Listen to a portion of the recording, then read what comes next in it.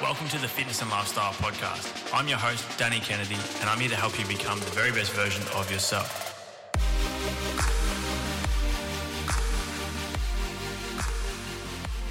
Hey guys, welcome back to this week's episode of the Fitness and Lifestyle Podcast. A big thank you to you for tuning in to today's episode. I've gone with the Q&A style for this week's solo chat on the Fitness and Lifestyle Podcast. Put up a story to my Instagram the other day to get some questions from you guys, and I'm going to do my best to answer them today. And just keep in mind, this is just my opinion, the answers of all these questions, but I do really enjoy doing these Q&As. It's fun for me. I like this style where I can go through and make sure that I'm adding value to everyone who has sent through questions. Now, keep in mind, I won't have time to answer every single question, but as always, I'll do another episode at some point where we can touch on the ones that I missed out on today. But thank you to everyone who sent in some questions. As I said, I think there's going to be a lot of value in today's show. So if you find some value from this podcast, I would love it if you could take a screenshot on your phone and post it to Instagram story for me. Tag myself, and I'd love to get your feedback just to hear what you guys think of this style of episode, and if I've been able to answer your question as well. That'd be fantastic. So before we get stuck into today's show, I wanted to thank the sponsor of the Fitness and Lifestyle Podcast for today's episode, and that is Athletican. You guys have heard me talk about Athletican before. Australia's biggest hype sneaker label. They're producing some epic shoes. They're building an awesome community, and they're a company that I truly believe in. You guys can use the code DK15 at checkout on the Athletican site and get a discount on any of the shoes or apparel that you like. But a big thank you to the team down at Athletican for supporting the show. I really appreciate the support from absolutely everybody, the listeners, but also the sponsors of the show as well. And as you know, I don't really promote anyone or anything that I don't truly believe in, but Athletican are definitely a company that I truly believe in. I've been with them since day one. And it's been epic to see their growth. So a big thank you to Athletican. Now let's get stuck into today's episode. Okay, so the first question I'm gonna answer is, when eating in a calorie deficit, can you go too low with calorie cycling so then you can allow yourself to eat more or have a few drinks on the weekend? So just to clarify what this question really means, it's someone's asking the question of, if they're aiming for roughly, let's say, 2,000 calories per day on average over 7 days to be in a calorie deficit, can they reduce their calories super low for, say, 5 to 6 days and add all those back on the 6th or 7th day or both, to make sure that total calorie intake is the same for the week, but they're cycling it in a way where they can still have a social life and still do fun things and all that type of stuff. Now, I highly recommend this for anybody who's in a calorie deficit. It's something that I do. I find it super beneficial. It makes things a lot more sustainable and enjoyable. Training stays better. Mentally, it's great to have something to look forward to. But the question here is, can you go too low with your low days? So specifically, the question asked is 1,000 calories too low. Now, here's how I look at it. One of the biggest problems that I think a lot of people have with nutrition is not necessarily eating too much, particularly if they're trying to lose fat. It's not eating enough. It's going way too low. Now, the problem with that over time is we have what's called metabolic adaptation. So if you're eating a very low calorie intake for an extended period of time, then your body starts to get used to it. Your metabolism starts to drop off and suffer. It makes it very hard to continue to lose fat. It makes it very hard for your metabolism to be at a healthy rate or a healthy point. And hormonally, it can have big implications as well. So look, I don't think there's too low for calorie cycling, assuming that you're only doing it for a short period of time. All I would say to everybody listening, if you're eating in a calorie deficit at any point in time, make sure you're not in too far of a deficit to the point where you think, the less food, the better, because it's just not the case. We need to start to think of our body like a race car, I've said this before, or like a machine. Like, we need to be fueling our body effectively to be able to perform at our best, recover at our best, function at our best, and then also just to enjoy life as well. But in saying that, calorie cycling is a fantastic way to sustain a calorie deficit over an extended period of time, see awesome results, and not give up your social life, because that's what I'm all about. The clients that I work with in person and online, one of my main priorities is making sure that they're able to continue to live the life that they enjoy, and that their nutrition and training should work around their lifestyle and not the opposite way around. And that's a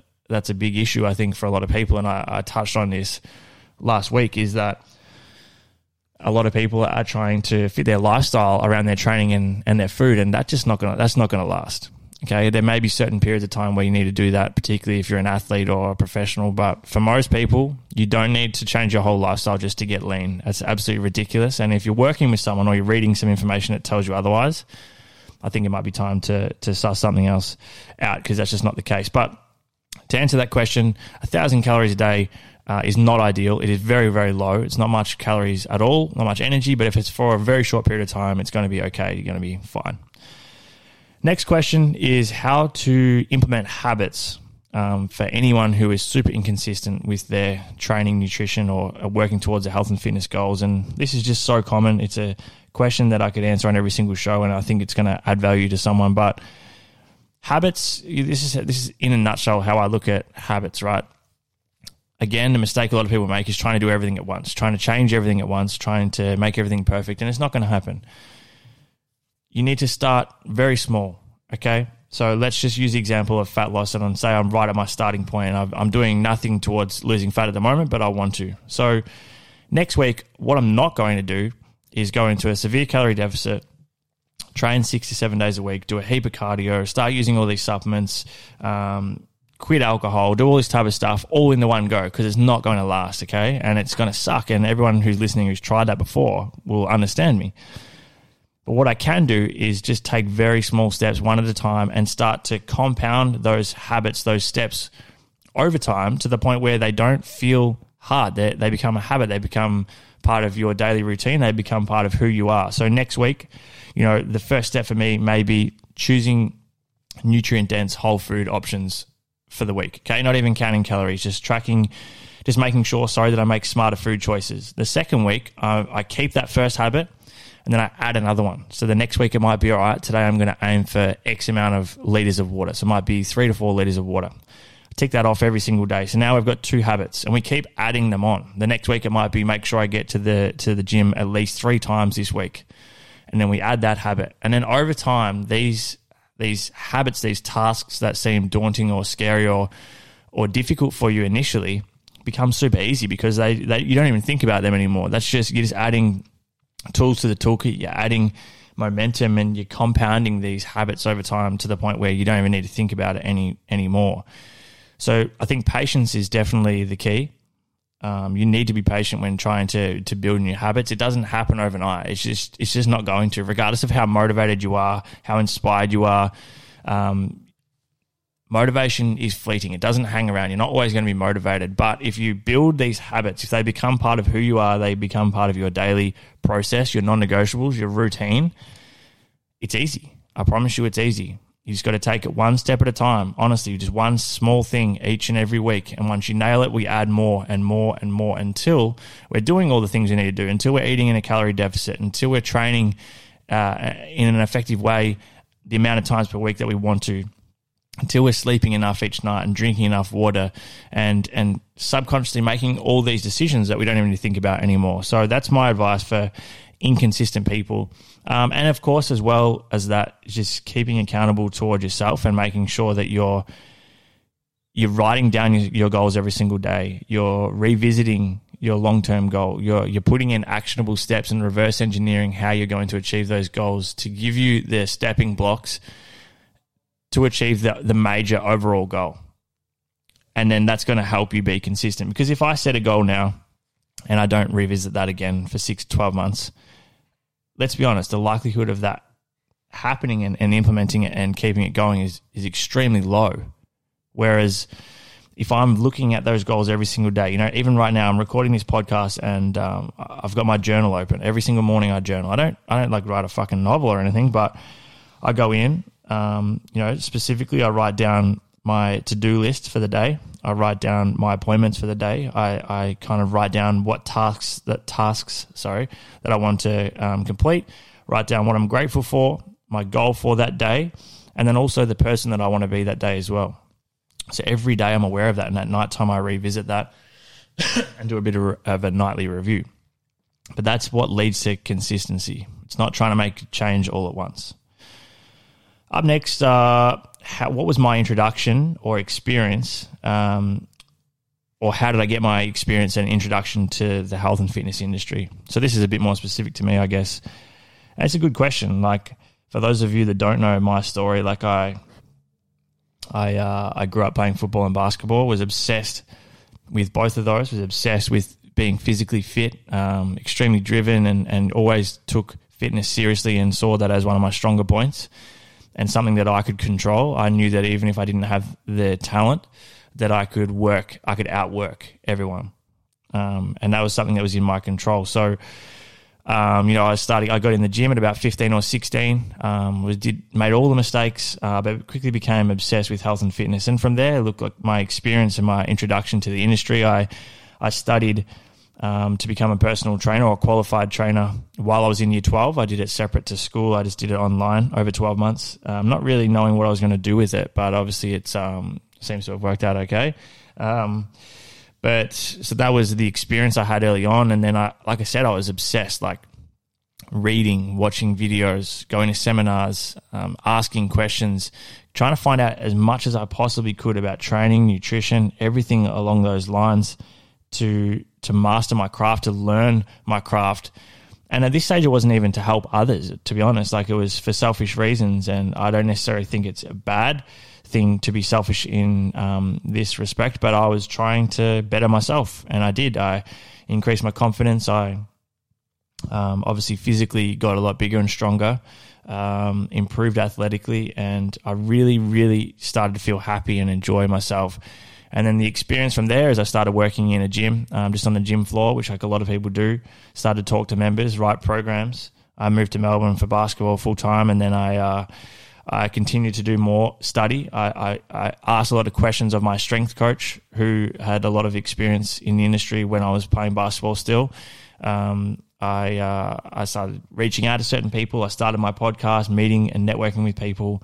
And then, look, it's about continually upskilling. It's networking. Networking, I think, is such a big thing, like trying to create relationships with people and add value to others in return for their advice or in return for just building that relationship, but not expecting anything back from other people. It's really important. So initially, I would kind of take every opportunity I could. I would help people out for free. I would do things to suit, not to suit others, but I would work around other people just to get the experience that I wanted and I knew I needed in the industry to find out what my niche was in the health and fitness industry, to build relationships, to, it's simple things like reaching out to people on social media or emailing them and asking them questions or asking if you can add value in return to meet them in person and stuff like that. It's training people for free. It's going to seminars. It's joining private groups on Facebook that are in your industry and learning more things and becoming familiar with other people. I'll give you a really good example. Early days, I started my YouTube channel. I was vlogging a lot, and I still do a little bit of it now, but not much. But a good friend of mine now, Austin Current, he had a YouTube channel as well, and we kind of just met each other through YouTube. Like, he lives in the States, and we caught up. We touched base a lot online. Eventually, he was in Australia. He came and stayed with me. We trained together. We've podcasted on numerous occasions. If you haven't heard his episodes, go back and have a listen. But these are just relationships that I built through reaching out to people, trying to understand his knowledge, trying to learn from him, trying to learn from as many people as I can, and then not being afraid to be rejected. There's so many people now. This is the thing, right?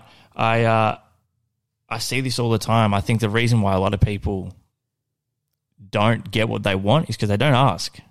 There's way too many people out there that are fearing rejection, fearing failure, worrying about what other people think of them, worrying about what happens if someone says no. And I've used this example before, and I'll say it again.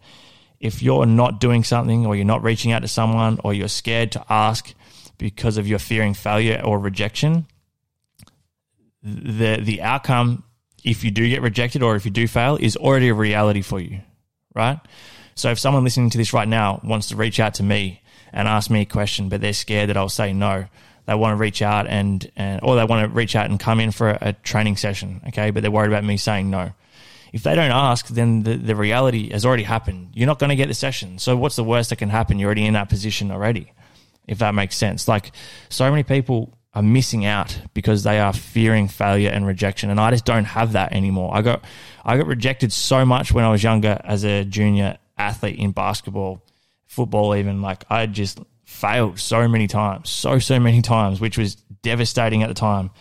It fucking killed me. But it's helped build me into the person I am today, like to the point where I don't give a fuck if I fail. I don't care if I get rejected. I'm going to keep coming back over and over again. I know what I want to achieve, and I will do whatever it takes to get that.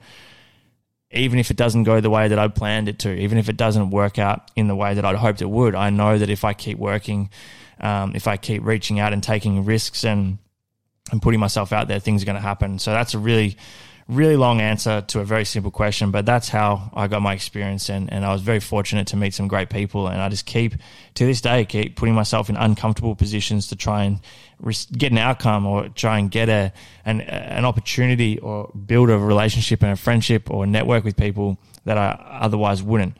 And that's what it takes. You got to keep learning, keep putting yourself out there and getting uncomfortable, and that's how you're going to see results. It's how you're going to level up, and that is my goal every day, is to level up.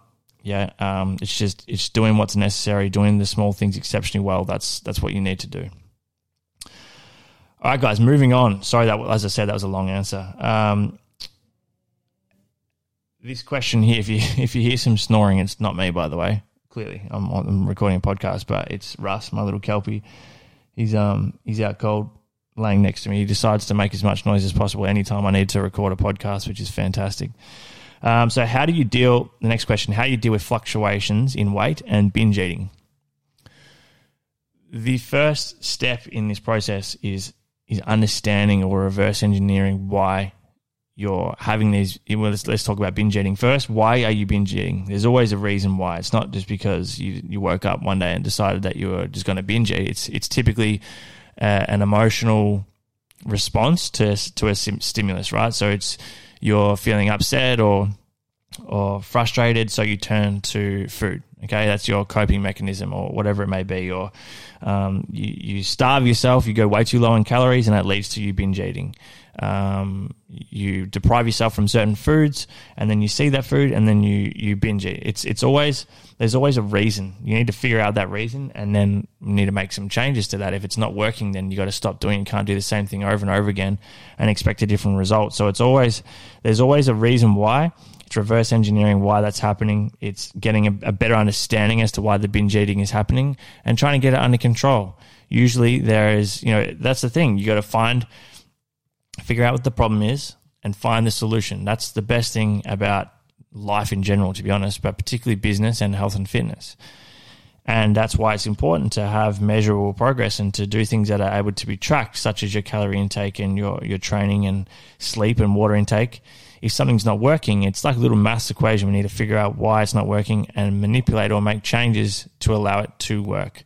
So that's the first thing in regards to binge eating. Now, fluctuation in weight. This is something that everyone needs to understand. Your weight can, be up or down depending on a number of different factors, plus or minus 3 kilograms, up to 3 kilograms in fluctuation just from water weight. Okay, so firstly, if you are weighing yourself, I think it's just an absolute no-brainer to be doing it every single. If this is what you want to do, if you're wanting to know the number on the scales, weighing yourself every single day on an empty stomach under the same conditions, first thing in the morning. Okay, over 7 days and taking a weekly average, because there's absolutely 0 point. And this is what fucking frustrates me so much. People will go and weigh themselves in the middle of the day on some random day after they've fucking had breakfast, lunch, whatever, barely drank any water, or maybe had a lot of water, haven't trained, or maybe they've just trained. The reading that comes up on the scales is not accurate. It's not accurate if you're using that as an indicator of progress or where you're at. That's just not the case. So it's extremely important for you to be doing this in a smart way. So taking a weekly average is the first thing. If your weight's still fluctuating, it's time to look at, what are your sodium levels doing? There's nothing wrong with sodium. There's nothing wrong with having sodium in your diet, but where you might start to have some issues or some troubles is when your sodium levels fluctuate way too much. So one day they're really low, the next day they're really high, and it's all over the place. And then your water levels, the amount of water your body's holding on to, is going to be all over the place as well.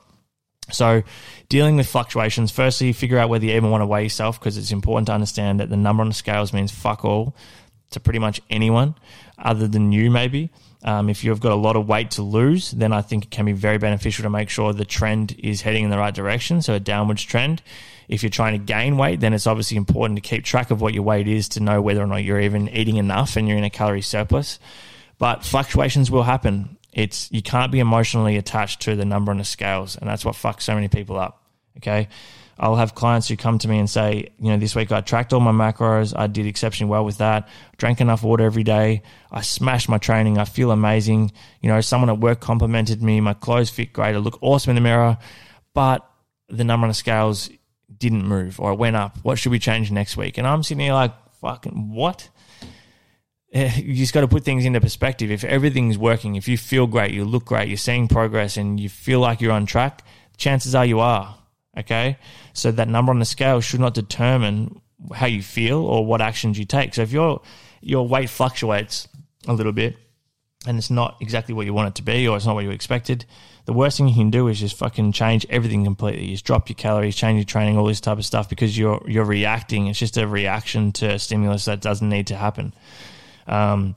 So the fluctuations there, it can be hard mentally, but just detach yourself from the number on the scales. Okay, have some other measurable factors that you can track throughout your fat loss or muscle growth period, and start to look at those and rely on those a little bit more than just the number on the scales. I know it can be difficult, and it's not going to happen overnight, but they're the steps you need to start taking to see that progress. All right, guys, next question here is, how do I go from skinny to big? And I like this question for a number of reasons. One, because it's typically the questions that I answer and that I get asked a lot is obviously revolves around fat loss and people wanting to lose weight. But it's great to have these questions on muscle gain and weight gain, because, look, I was in that boat, and to an extent I still am. Growing up, to give you an idea, when I moved to Melbourne, so I moved here at 18 years old, and I moved here at 18. I was the exact same height as what I am currently, and I was 26 kilos lighter. Yes, you fucking heard that correctly. 26 kilos lighter than what I am right now. I was fucking skinny, obviously. On a windy day, I had to wear heavy shoes so I didn't blow away. But going from skinny to big, look, the best part about this answer is that nothing really changes in comparison to a fat loss phase. It's just, you just need to manipulate your calories in a different way. So I think some really important things to keep in mind when you're trying to gain size, to gain muscle mass and grow. First thing, you need to be in a calorie surplus, so meaning that you're consuming more calories than you're burning. That's just mathematically, scientifically how it works. If you're taking in more calories than you're burning, then you will gain weight over an extended period of time if you're consistent with it.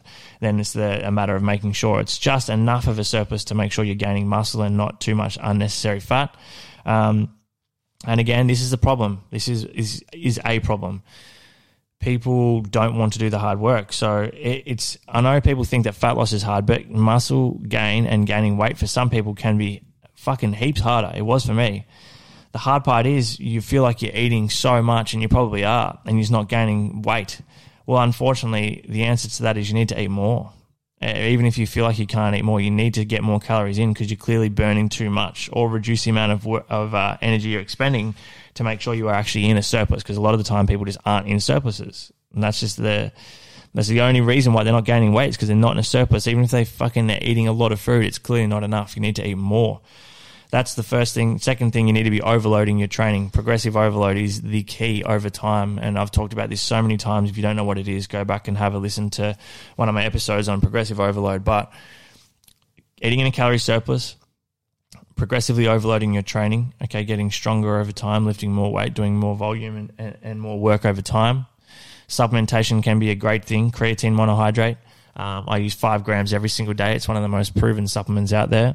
For anyone who is in the market for supplements, you can use my code DJK10 on the EHP Labs website worldwide and get a 10% discount, right?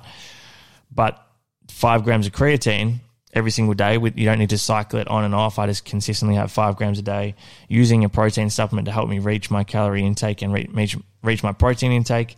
You may look at using a supplement such as branched chain amino acids or like a glutamine to help with recovery. There's plenty of things that we can do there in the supplement space once your training and nutrition is taken care of. Obviously, that's the most important thing. The next thing is recovery. If you're training way too much and not giving yourself enough time to recover and grow, you won't. Okay, so you don't grow in the gym, you grow out of it. People think that the work that they're growing while they're at the gym. You're not. You're breaking your muscles down while you're in the gym. The growth happens outside of it. So allowing time for recovery, making sure you're taking care of your mobility and your muscles. So doing things like foam rolling, or maybe going to see a myotherapist or remedial therapist to help work through muscle tissue tightness and fascia tightness. And then obviously like sleep and hydration. There's a number of factors that come into play. So when you look at it in a big picture, it's very much the same as fat loss. The only difference is the calorie intake. Okay, so now we're taking in more calories than we're burning. And it takes time. It takes a lot longer to gain muscle mass than it does to lose body fat. So you need to be consistent, you need to be patient, and then just do the small things exceptionally well, like we talked about. Build those habits, build them up to the point where they become part of your day, they become part of who you are, and make sure it's measurable. You got to track your progress over time. Alrighty. A question in regards to the Keep It Cleaner workout. So obviously, for those of you that don't know, I'm the master trainer at Keep It Cleaner on their app. Fantastic program. Love working with the girls, Laura and Steph, and the rest of the team. And I've obviously programmed all the sessions inside of that program. And the question here is whether or not it's enough, the programming is enough for strength gain, doing the Keep It Cleaner workouts. Now, if you have access to equipment that's going to allow you to overload over time, 100% the Keep It Cleaner program is enough for you to gain muscle and strength. But you've got to keep in mind that they are shorter workouts. If your goal is strength and muscle gain, then you need to be overloading. So it may require you to follow a program outside of Keep It Cleaner to make sure you can do that and achieve that. If you don't have access to much equipment, it's going to be very hard to overload and progressively get stronger and bigger over time, or to build that strength and muscle mass. So there are a few factors that come into play, but the way I've programmed it is definitely in a way where, particularly as a newbie or someone that has access to enough weight so that they can overload, you will see significant improvements and changes in strength and muscle mass as well.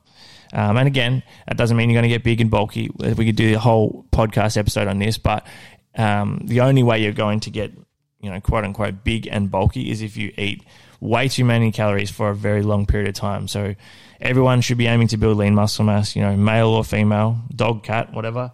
You want to try and gain lean muscle mass. The more lean muscle mass your body holds, the easier it is to lose body fat. Okay, the harder your body is working just to maintain its weight. So you are able to get away with eating more. The whole process it becomes a lot easier.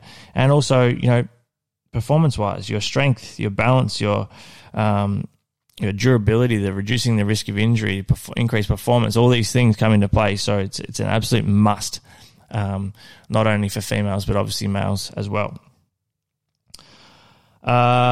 Is running on the treadmill a good thing if you're trying to improve your running? Now, I'm no expert on treadmills or anything like that. I'm obviously not a running coach, but I've done an absurd amount of running in my time. I absolutely love it, and it's something that I get a lot of enjoyment out of.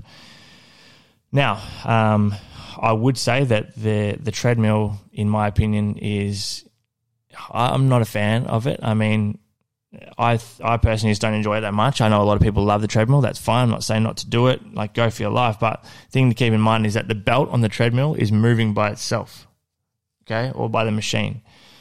You are not moving the belt. So the hamstring engagement or the hamstring activation is actually a lot lower than when you're running outside. You're not needing to use your hammies and glutes to propel your body forward and move it forward. You're literally just trying to keep up with the treadmill so you don't fucking fall off the back and look like an idiot. So in my opinion, I don't really like it that much. I'd prefer to either run outside or even using like a form runner where you're all moving the belt yourself, even with very, very, very minimal resistance. It still makes you use your hammies and glutes properly. Also promotes a much better running technique and running style, in my opinion, compared to regular treadmills. So that's my opinion. But again, each to their own. If you enjoy running on the treadmill, go for it. I'm not telling you to not do it, but in my opinion, I just haven't ever really liked it, and I think you're not going to get the same benefit to running outside or on an indoor track or wherever, but like actually propelling your body forward with your own muscles and not just trying to keep up with the machine. I've got two more questions here that I want to answer before I wrap up, guys. I don't want to make this episode too long. The next one here is: should you still be aiming or striving for progressive overload while you're in a calorie deficit? Sorry. I think here's my answer. So initially, when you're in a small calorie deficit, yes, 100% you should be still striving for progressive overload. I think to an extent, the whole way through a calorie deficit, a fat loss phase, you should still be aiming for progressive overload, because if you're not only physically are you not going to be making as many improvements, but mentally, like, what are you going in there for? Just to do the same thing and expect a different result? It just doesn't work like that. I often use the example of something like a spin class. You see the people that go do spin classes at a gym multiple times per week. And this doesn't apply for everyone, but a lot of the time you see people that their body shape doesn't change that much, okay?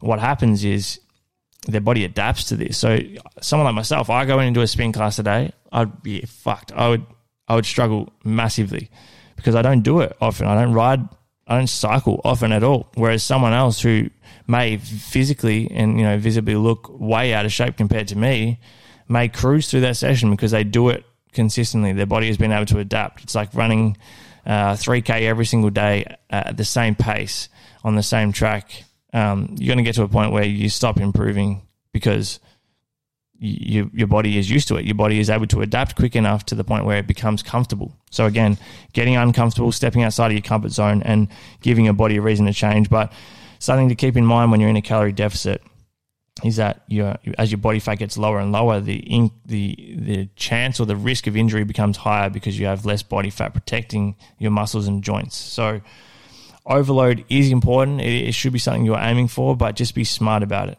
Okay, so you might start to back it off a little bit and work on an RPE. So how hard out of 10 do I want to be training? And for a lot of people as well, like, that's a very broad question. But if it's a 9 out of 10, that theoretically means that you literally potentially could get one more rep, and that's it.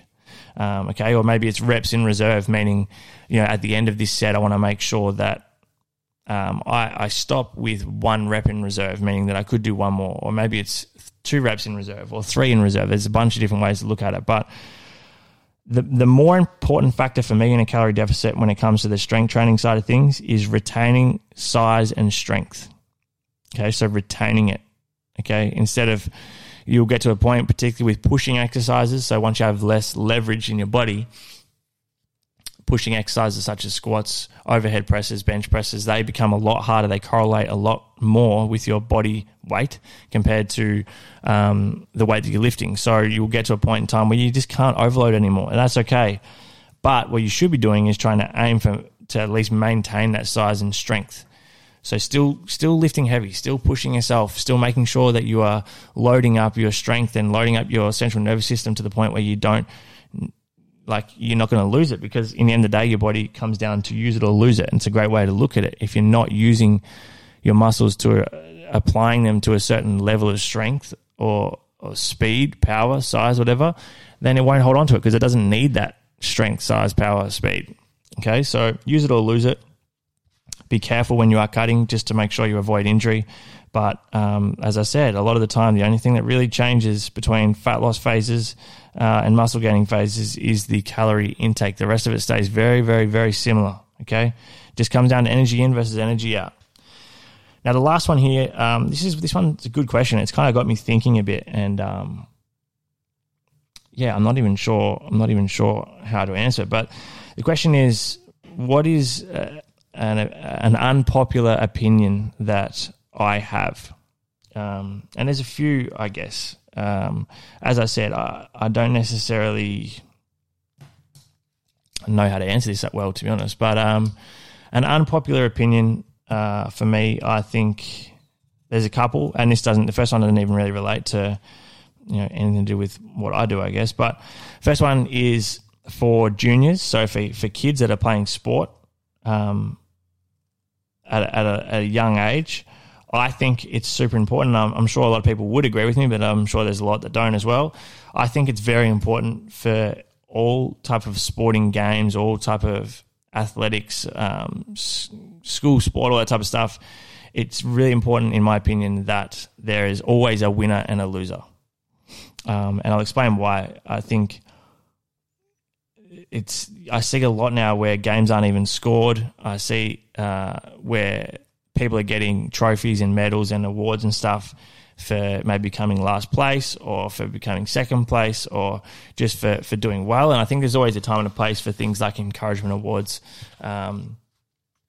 or, say in footy, like best club person, all that type of stuff, awards that don't necessarily mean you've won, but they're awarded to you for a certain quality or something like that. I think that's fantastic. But what I'm trying to say is that kids from an early age aren't getting taught how to lose or aren't getting taught how to deal with adversity.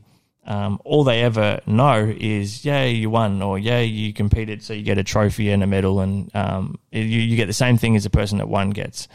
So down the track, once they get to the point where no one gives a fuck anymore about trying to please the kid, and they lose, they don't know how to deal with adversity, or they get resentful because they've never had to deal with it before and put up with it, and it feels unfair to them. So this is very weird that I even answered this question like this. I don't know why. I think I've been thinking about this week after talking to a client earlier in the week about it. But yeah, I think from an early age, kids need to learn how to lose, because I think, as I mentioned earlier, that's probably one of my biggest strengths is when I do lose, when I do get rejected, or when I do fail now, I don't give a shit. It inspires me and motivates me even more to do better. Whereas I think a lot of people shut down when they lose. A lot of people shut down when they get rejected or they fail. And it may just be because they haven't been exposed to it enough to understand that it's a good thing. The more times you fail, in my opinion, the more likely it is that you are going to succeed, because you learn how to deal with adversity. You learn how to adapt and change and to adjust and to learn from your mistakes or learn from what did and didn't work and continue to move forward. So again, very long answer. I think it's super important for kids to learn how to graciously win and graciously lose, and how to deal with the win or loss, and then what to do with that, like what to take from it and to move forward, become a better person, to become a better athlete, friend, whatever it may be. I think that's exceptionally important. So I'd love to hear your feedback on that last one. Maybe if you, as I said, take a screenshot of today's episode if you enjoyed it, and share it on your Instagram story and let me know your thoughts on the unpopular opinion. I do like that question. I might put a bit more thought to it and maybe answer a couple more of my unpopular opinions in the next episode. But for now, let's wrap things up. Thanks so much for tuning in, guys. I really enjoyed that Q&A today. I hope you did as well. I hope you're all having a fantastic day so far. And again, I really do appreciate the fact that you've tuned into the show. I fucking love this shit. As I actually think that this may be, I could be wrong, so I don't want to announce it.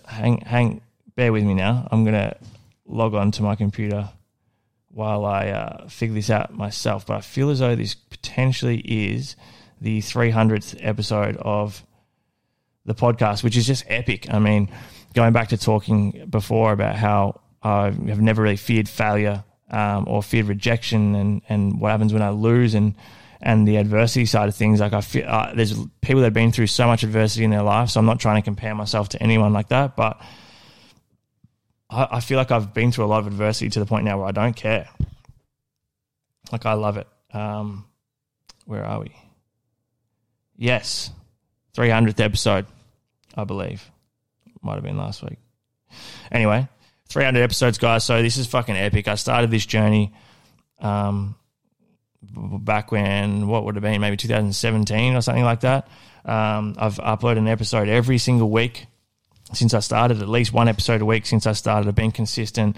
I've been able to network and hang around people that are just incredible humans, and I've learned so much from so many people, and I've learned so much about myself. I've been able to get better at speaking, get better at recording podcasts and portraying my message in a way that I want to and the way that I can. I think, talking and maybe talking to camera visually and like visual and audio for me seems to be the best way I can relay what I'm trying to say and add value.